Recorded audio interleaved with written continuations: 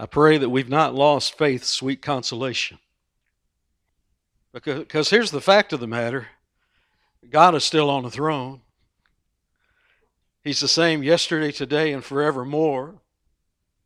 Guess what? If there's a problem, it's me. If there's a problem, it's you.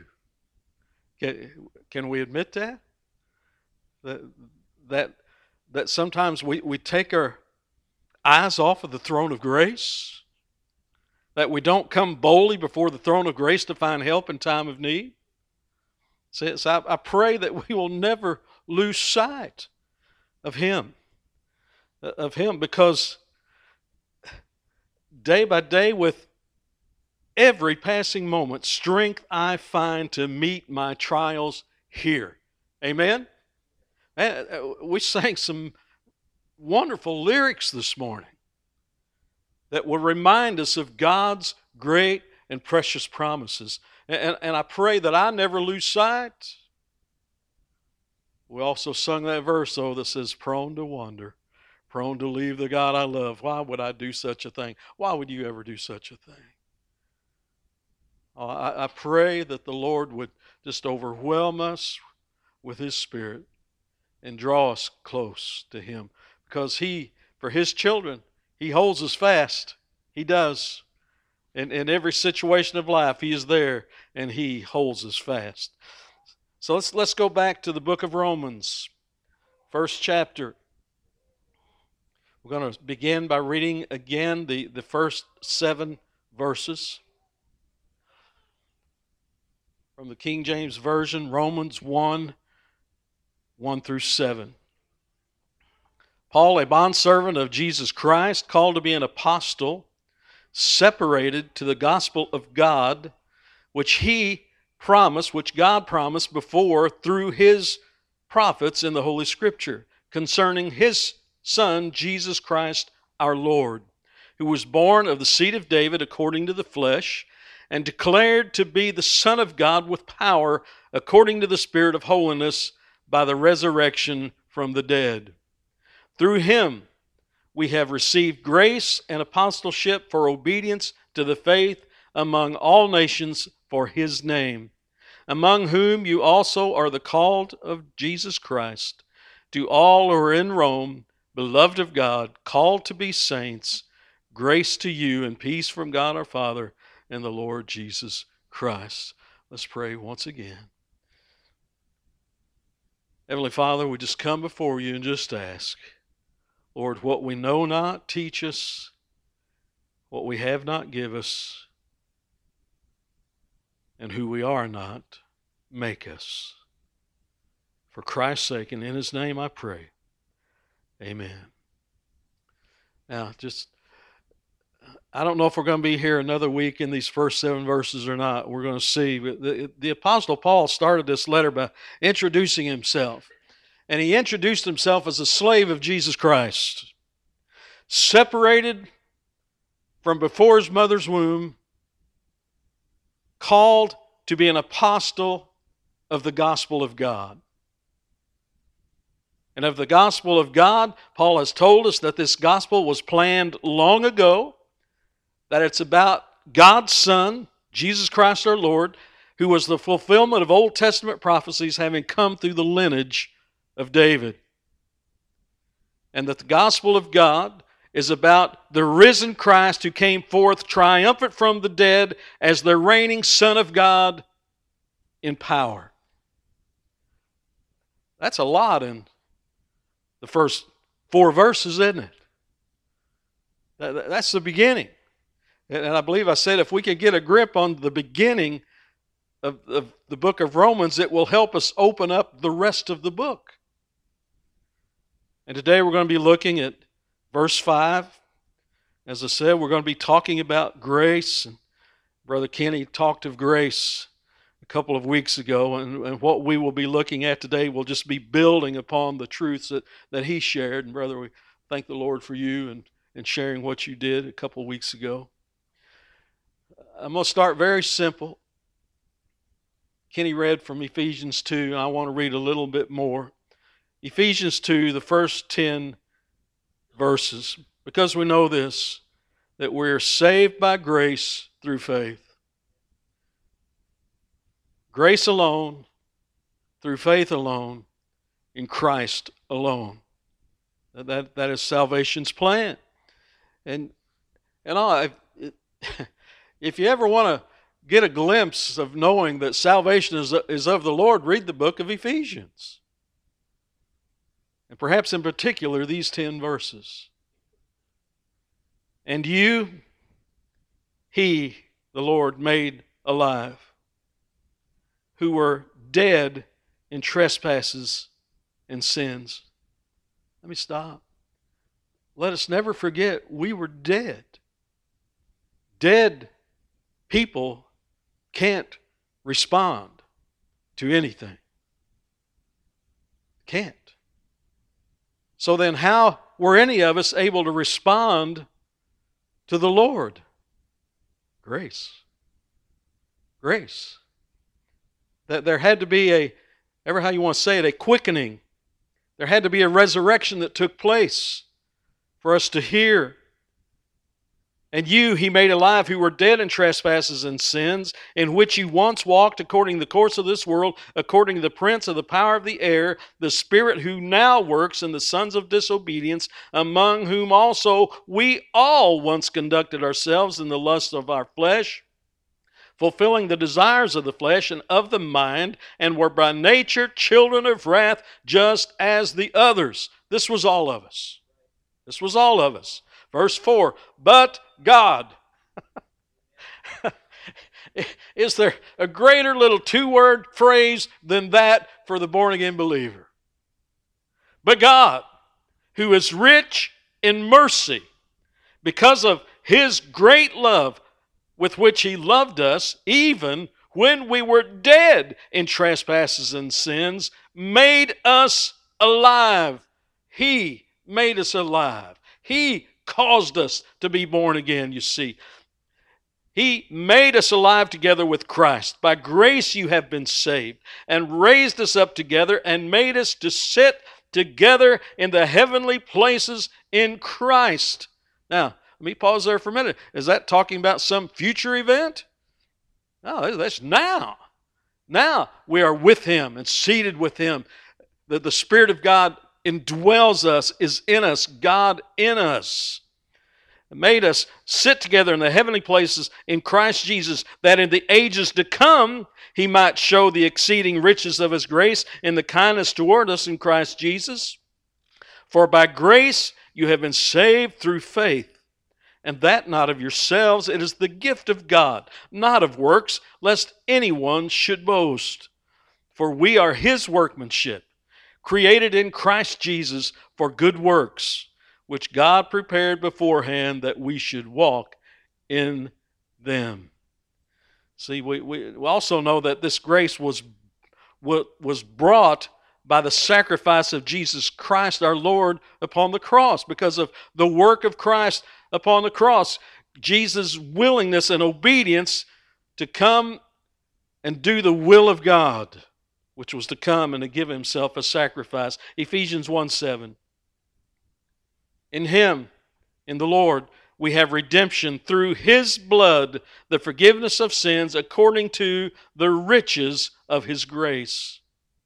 In Romans 3, verse 21 through 26. But now the righteousness of God apart from the law is revealed, being witnessed by the law and the prophets, even the righteousness of God through faith in Jesus Christ, to all and on all who believe.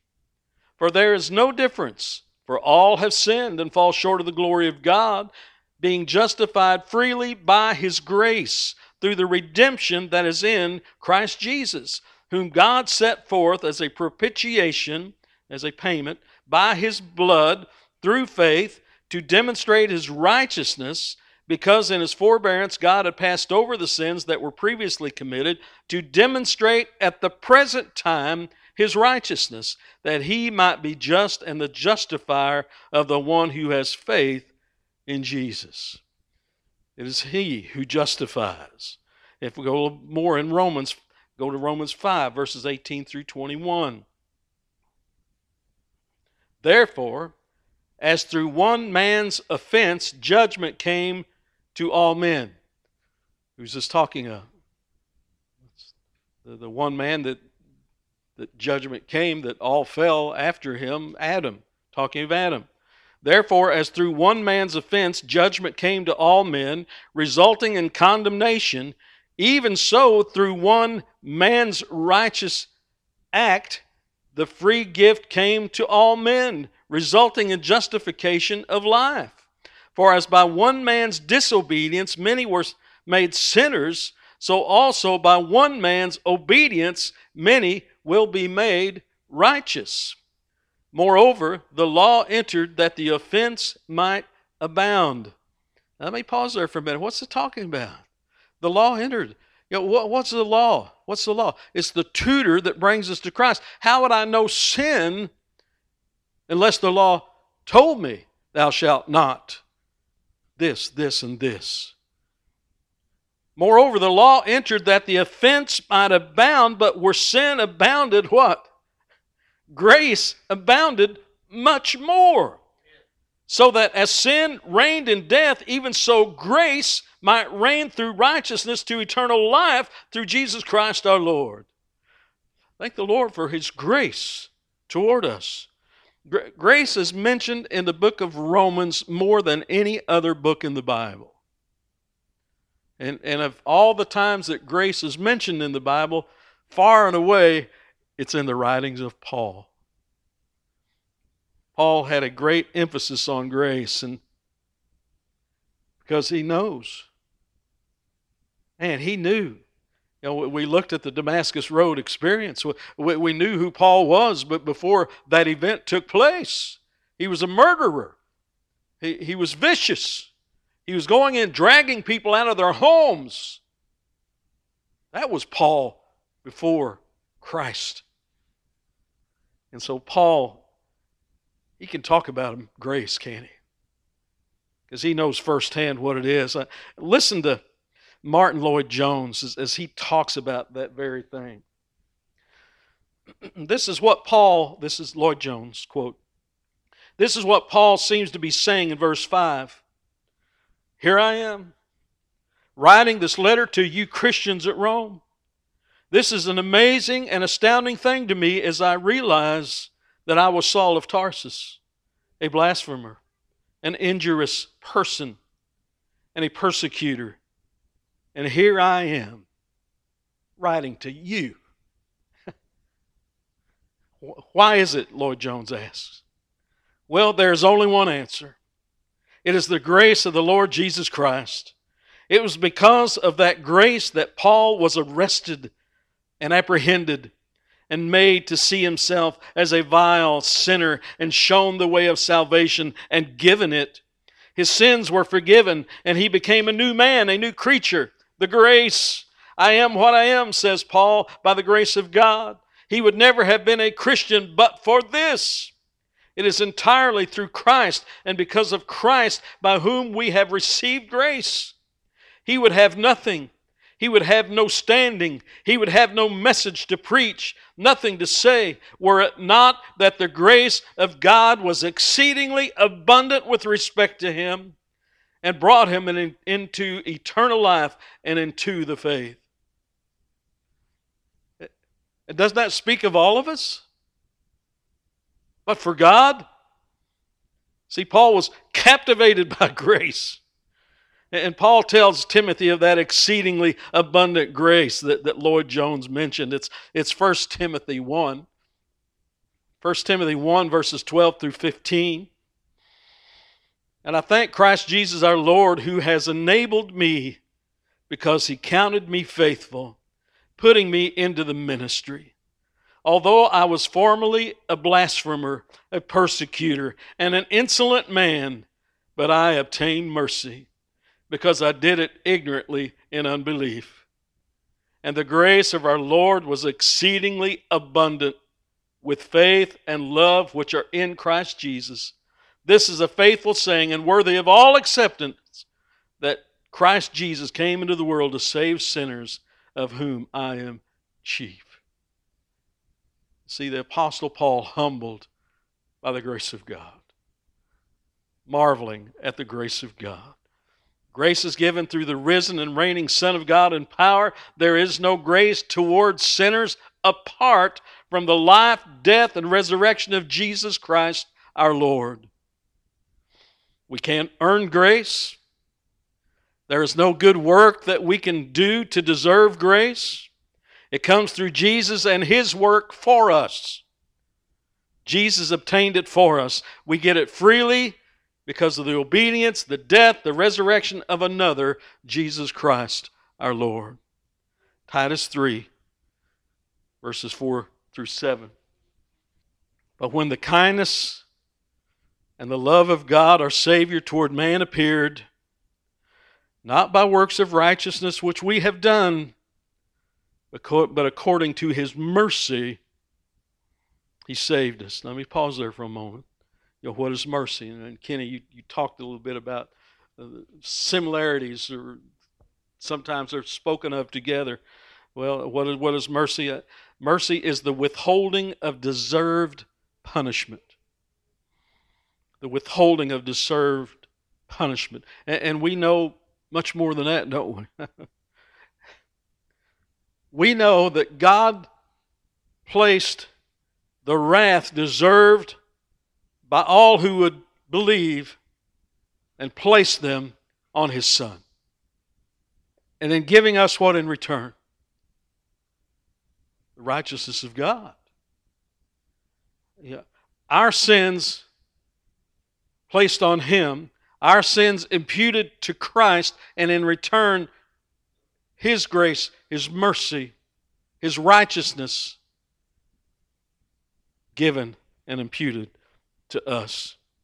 But when the kindness and the love of God our Savior toward man appeared, not by works of righteousness which we have done, but according to His mercy, He saved us. How?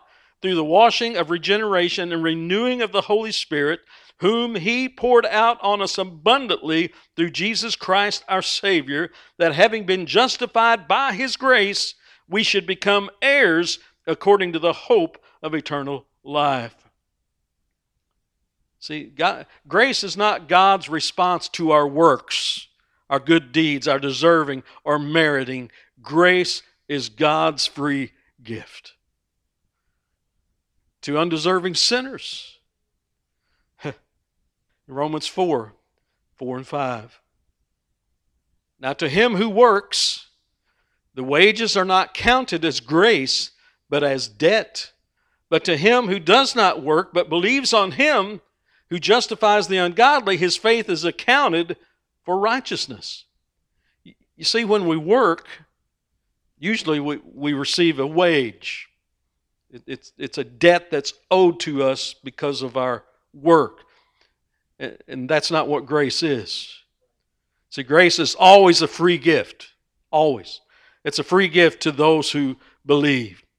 So, therefore, grace is always received through faith, not earned by works, lest anyone should boast. Romans 11, verses 5 and 6. Even so then, at this present time, there is a remnant according to the election of grace. And if by grace, if this election is by grace, and it is, then it is no longer of works. Otherwise, grace is no longer grace. But if it is of works, it is no longer grace. Otherwise, work is no longer work. What's it saying? What's all that saying? Grace would not be grace if you earned it by your works. That's what he's saying. Grace would not be grace if you earned it by your works. We receive it through faith. Romans 4, verse 16. Therefore, it is of faith that it might be according to grace, so that the promise might be sure to all the seed, not only to those who are of the law, but also of those who are of the fruit of Abraham, who is the father of us all. It is of grace, that it might be according to grace. This is Paul's way of saying that grace is absolutely free and cannot be earned. When grace comes to you, it is through faith or not at all. We are justified freely by His grace. We read it earlier, Romans 3, just verse 24. Being justified by His grace through the redemption that is in Christ Jesus, justified by His grace. Now, and Kenny alluded to this a couple of weeks ago too. Is grace only for our moment of salvation? No. It's also grace by which we live. It seems to me that's what Paul is saying there in verse 5, in Romans 1:5. Through Him we have received grace and apostleship for obedience to the faith among all nations for His name. We receive grace for obedience to the faith. Kenny, you gave us Strong's definition, that grace is a divine influence upon the heart. Strong's definition, it's a good definition. Because for all of us, that moment that grace appeared, it was a divine influence. It was the Lord. It was Him. It was His work, a divine influence. Now, I want to add this. I want to add this to the definition. It is also a divine enabling for obedience to the faith. It's a divine enabling for obedience to the faith. So, yeah, and power. It is a power. I don't know if we did we read that already in a passage. It is a power, an enabling to do what He is asking us to do, to obedience, for obedience to the faith. Oh, that's right. There it is. My next line. The grace that Paul received was not just for forgiveness toward Paul's sin, but is also a power to enable Paul to do his calling as an apostle. Amen. There you go. Let me read it again. We were both thinking that, so it must be good, right? The grace that Paul received was not just for forgiveness toward Paul's sins, but is also a power to enable Paul to do his calling as an apostle. And that same grace will enable us to do all that he is calling us to do. You know, Paul had a special calling. Man, what a calling he had. But we all also have a calling to do what he would have us to do in service to him for his glory. So Paul talks of this relationship between grace and ministry in Romans 12 and Romans 15. In Romans 12, verses 3 through 8. Now, Paul is here talking of gifts of grace. In other words, enablements according to grace. For I say, verses 3 through 8, for I say, through the grace given to me, to everyone who is among you, not to think of himself more highly than he ought to think, but to think soberly, as God has dealt to each one a measure of faith. For as we have many members in one body, but all the members do not have the same function, so we, being many, are one body in Christ and individually members of one another. Let me pause there. Leave that up there. Do you get that? All born-again believers, part of the family of God, all members of the family of God, but all with different functions. Some have the same, but varied functions. Maybe I could put it that way. Different callings, different measures of faith. Now, verse 6. Having then gifts differing according to the grace that is given to us, let us, what? Use them. Now here, I'm going to read that again, and you jump in on that little phrase. Having then gifts differing according to the grace that is given to us, everybody, let us use them. Are we using the gift that God has given us? If prophecy, let us prophesy in proportion to our faith, that measure of faith that He has given. Or ministry, let us use it in our ministering. And that can be a variety of different things, can't it? He who teaches in teaching, he who exhorts in exhortation, he who gives with liberality, he who leads with diligence, he who shows mercy with cheerfulness. You see, every born-again believer is called to use their gift. And they're enabled by the power of God. They're enabled by the grace of God to accomplish that, to achieve it, the outworking of that gift. And this is what grace did for Paul. Let's go to Romans 15, verses 15 and 16. Nevertheless, brethren, I have written more boldly to you on some points, as reminding you, because of the grace given to me by God, that I might be a minister of Jesus Christ to the Gentiles, ministering the gospel of God, that the offering of the Gentiles might be acceptable, sanctified by the Holy Spirit. Here's God's call for Paul. He has written more boldly on some points. And we're going to see as we go through Romans over and over and over again, he's going to keep hitting some of the same points. Grace given that Paul might minister to the Gentiles of Jesus Christ. Aren't you thankful? Aren't you thankful? So in Romans 1, when Paul says that we have received grace and apostleship for obedience to the faith, I believe that he means that God not only saved him from his sin, but that he also gave him grace to be an authoritative apostle for the risen Son of God. And that 1 Corinthians 15:10. Paul said, but by the grace of God I am what I am. And his grace toward me was not in vain. But I labored more abundantly than they all, yet not I, but the grace of God which was with me. Laboring in the power of grace. You see, God's grace is an enablement for labor, for ministry, for living a godly life. The enabling power of all ministry and service is God's grace. Grace for obedience to the faith. Consider this. All true obedience is done in the power of grace. Can I say that? All true obedience is done in the power of grace, not our own power. God is the source of enabling, empowering, and sustaining grace.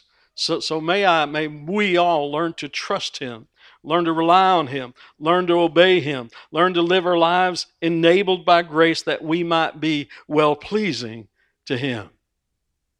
Why? Why? Why? All of this, why? The end of that verse 5 in Romans 1:5, put it up again. Through Him we have received grace and apostleship for obedience to the faith among all nations. Why? For His name. For the fame of His name. That He would be lifted up so that He would get all the glory. For His name. ESV says, for the sake of His name. NESB says, for His name's sake. We live by grace through faith so that His name would be exalted, that He might receive all glory. You see, if my obedience, if my laboring, if my ministering is by grace through faith, then God gets the glory. But if we labor unto ourselves, who gets the glory? Oh, we would get the praise. If it's done in the flesh, we would get the praise. And is there any eternal reward to that? No.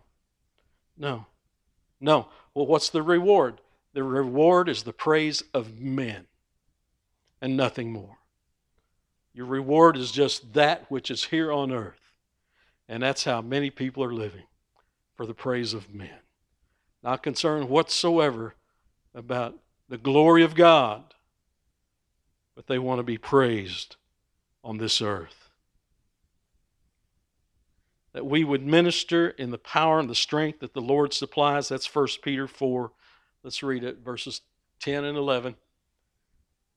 As each has received a gift, And they have, amen, as each has received a gift, use it to serve one another as good stewards of God's varied grace. You say, here's Peter talking about the same thing that Paul was talking about. Whoever speaks, as one who speaks oracles of God. Whoever serves, as one who serves by the strength that God supplies, in order that in everything God may be glorified through Jesus Christ. To Him belong glory and dominion forever and ever. Amen. So what's the apostles talking about? The glory of God. All to the glory of God. To serve by the enabling grace that God supplies so that God gets the glory. That in everything God may be glorified. 1 Corinthians 10 verse 31. Therefore, whether you eat or drink or whatever you do, do all to the what? Glory of God. In all things may we obey God. And this obedience begins with what? Grace. Grace. God's grace. See, when we stumble, when I stumble, when we momentarily surrender to sin, is that a good way to put it?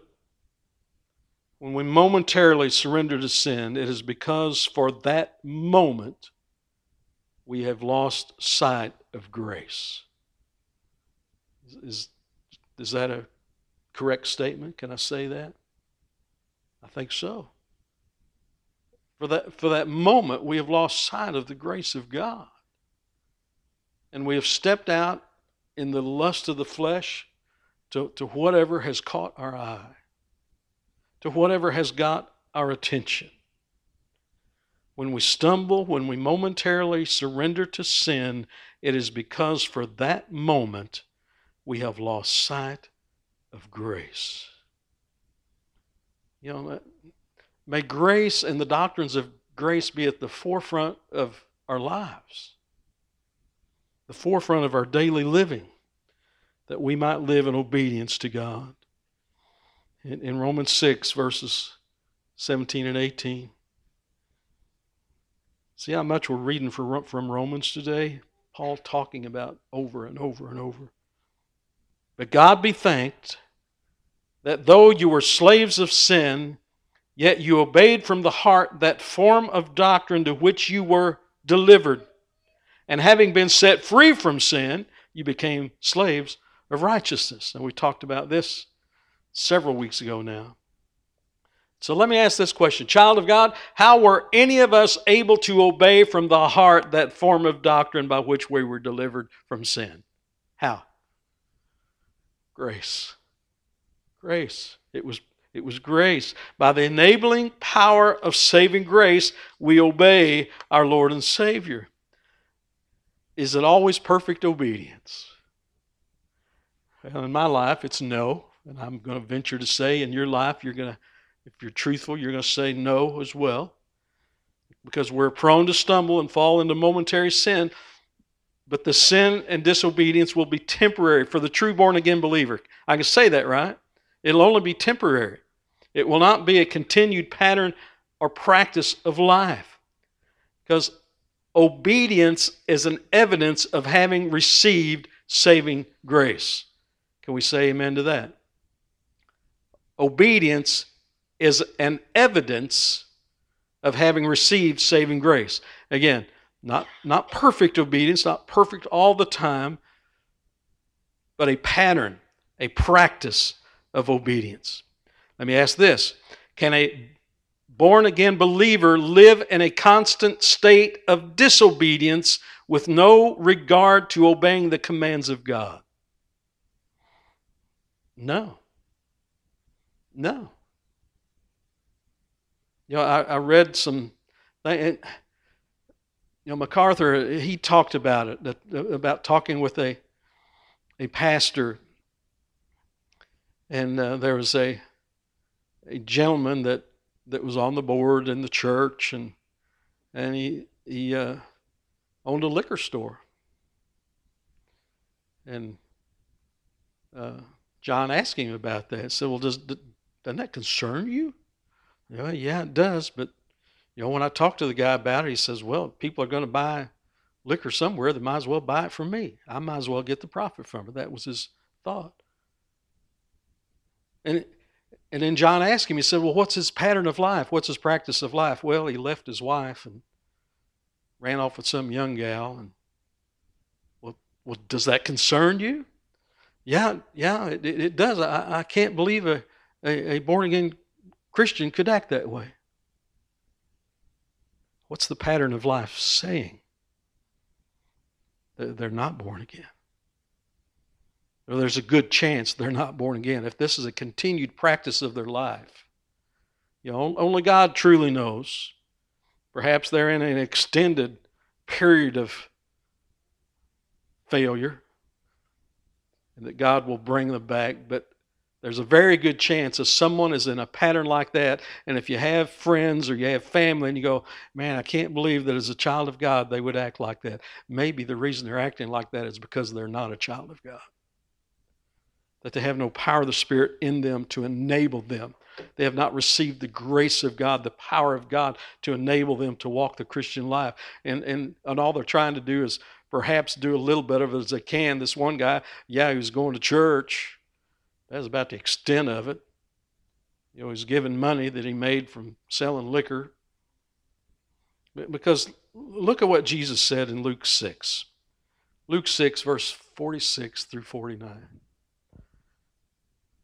But why do you call me Lord, Lord, and do not do the things which I say? Whoever comes to me and hears my saying and does them, I will show you whom he is like. And then here's the parable that we all know. Because what did he just say? Why do you call me Lord, Lord? You're not doing what I'm asking you to do. Well, there's a reason. He's not truly their Lord. I will show you whom he is like. He is like a man building a house, who dug deep and laid the foundation on the rock. And when the flood arose, the stream beat vehemently against that house and could not shake it, for it was founded on the rock. But he who heard and did nothing is like a man who built a house on the earth without a foundation, against which the stream beat vehemently, and immediately it fell, and the ruin of that house was great. What's our foundation? Is it a foundation of grace? Or is it a foundation of personal will and nothing more? I want to read another quote from Martin Lloyd-Jones. So I pray you can listen as I read this. This is in regard to Romans 1, verse 5. And Lloyd-Jones says, according, then, to the apostles' teaching, no one really can be regarded as having believed the gospel who has not repented and turned from a life of sin to a life of obedience to God in Jesus Christ. Surely believing the gospel cannot mean anything less than that. If I say I believe the gospel, I must be saying that I believe I am a sinner, that I am under the wrath of God, that I am hell-bound, and that I cannot save myself, but that God has provided that way in Jesus Christ and in Him crucified, and I therefore believe. And if I believe that, I'm not going to continue where I was. I must be sorry for my sin, which has necessitated the coming of the Son of God into the world and His terrible death upon the cross. I must have sorrow for sin. For why do I go to Him if I am not conscious of my sin? And having done all that, I turn away from my sin. I do not want to belong to the world and its sin any longer. I want to belong to Him, to please Him who has done so much for me. I give myself to Him. As we have seen, you cannot believe in the Lord Jesus Christ at all unless you believe in Him as your Lord as well as your Savior. But you see how often people seem really to be teaching a kind of believism, saying that you can be a Christian without repenting, that will come later, that repentance will come later. But what have you believed then? What does believing in the Lord Jesus Christ mean if there is not this sorrow for sin, this realization of your desperate plight as the result of sin? Now, this one term, the obedience of faith, includes all that. The apostle uses his terms very deliberately. He does not say believe the gospel. He says the obedience of faith. The very process of becoming a Christian is this obedience of faith. Because I believe this, the gospel of God, and as I believe it, I turn away from sin and I turn to God with grateful thanks because of what Christ Jesus has done for me. And here the apostle tells us that he has received grace and apostleship in order to call people to this obedience of faith. End quote. Obedience. Can we truly call ourselves a child of God if there is no evidence of obedience? Why do you call me Lord, Lord, and you don't do the things? What did he say? The Sermon on the Mount.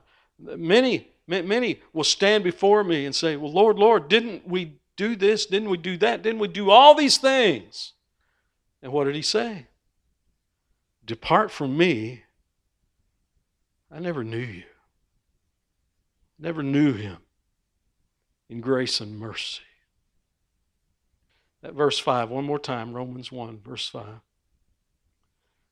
Through him we have received grace and apostleship for our obedience to the faith among all nations for his name.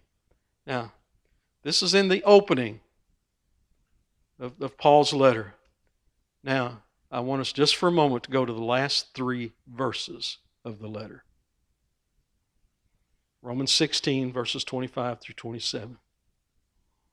He just said in the opening, we have received grace and apostleship for obedience to the faith. And now as he closes out the letter, listen. Now to him, to the Lord, who is able to establish you according to my gospel. And what was Paul's gospel? What was he called to? The gospel of God. It was the gospel of God. Now to him who is able to establish you according to my gospel and the preaching of Jesus Christ according to the revelation of the mystery kept secret since the world began, but now made manifest. Oh, how was it made manifest? Jesus came. He walked on the earth. He was crucified. It was made manifest, made visible, but now made manifest, and by the prophetic scriptures made known to all nations according to the commandment of the everlasting God. Now do you see it? For obedience to the faith. To God alone, wise, be glory through Jesus Christ forever. Amen. All of this, according to the commandment of the everlasting God. Why? For obedience to the faith. You think there's something important going on when he says that little phrase? He starts out in his opening saying, for obedience to the faith, and he ends in the last phrase of this letter, for obedience to the faith. Is it important? Yes. I would ask the question, do you know that you've received true saving grace through faith? Do you know? Do you know that you have received true saving grace? Does my life, does our lives bear witness of that? Or do we just say, Jesus is Lord, and then we live like the devil? Why do you call me Lord, Lord, and not do the things which I say? Well, I don't know what he said. We'll pick this up and it'll tell you. It tells us right here. So the question always arises, do you believe? Do you believe? Is Jesus Christ your Lord and Savior? See, you can't take him as Savior and refuse him as your Lord. That's impossible. That's impossible. If he is your Savior, he is your Lord. Amen? You can't oh yeah, I'm born again. He's my Savior. And then disregard everything that He has commanded. That's not true saving grace. It's not. So do you believe? I want to read from Romans one more time. We read it almost every Sunday. Romans 10, verses 9 through 13.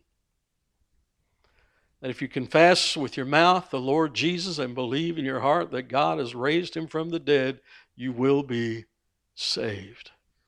Saved from the wrath of God that will one day come upon all unbelievers. The wrath that will come upon those who have not received saving grace. For with the heart one believes unto righteousness, and with the mouth confession is made unto salvation. For the Scripture says, whoever believes on Him will not be put to shame. For there is no distinction between Jew and Greek, for the same Lord over all is rich to all who call upon Him. For whoever calls on the name of the Lord shall be saved. Let's pray. Heavenly Father, I give thanks. I give thanks for grace, for saving grace. Grace by which our sins were covered. Grace by which our sins are thrown as far as the east is from the west. Grace by which our sins will not be accredited to us any longer, to those who believe. Amazing grace. Enabling grace. Power that will help us. Oh, Lord, may we all, Lord, remember that we can come boldly before the throne of grace. And you have help. For every situation, for every moment that we live, you are our source of help. So, Father, help us not to forget that. Help me not to forget that. That regardless of the situation of life or the circumstances of life, that I may find myself, Lord, help me that I would be content in you. Oh, to never be content with sin that I may have stumbled into, but Lord, that you would convict me and convict all of us, Lord, anytime that we step into sin. Convict us, Lord. Convict us that we might see our sin, to see for that moment that we have loved that sin more than we have loved you. And why would anyone ever do that? So, Lord, thank you for your loving kindness. Thank you for your long suffering, your patience with us, with me. And Father, should there be anyone who would listen to this sermon, who has listened, who is yet lost and doesn't know you, oh Lord, have mercy. Draw them close to you, I pray. Open their eyes, quicken them, raise them from the deadness of their sin so that they might see you. And Lord, we know in seeing you and your glory that we are confronted immediately with our sin. And Lord, I pray that you would grant them faith to believe, grant them repentance. Lord, enable them by your power, by your grace to turn from sin and follow you.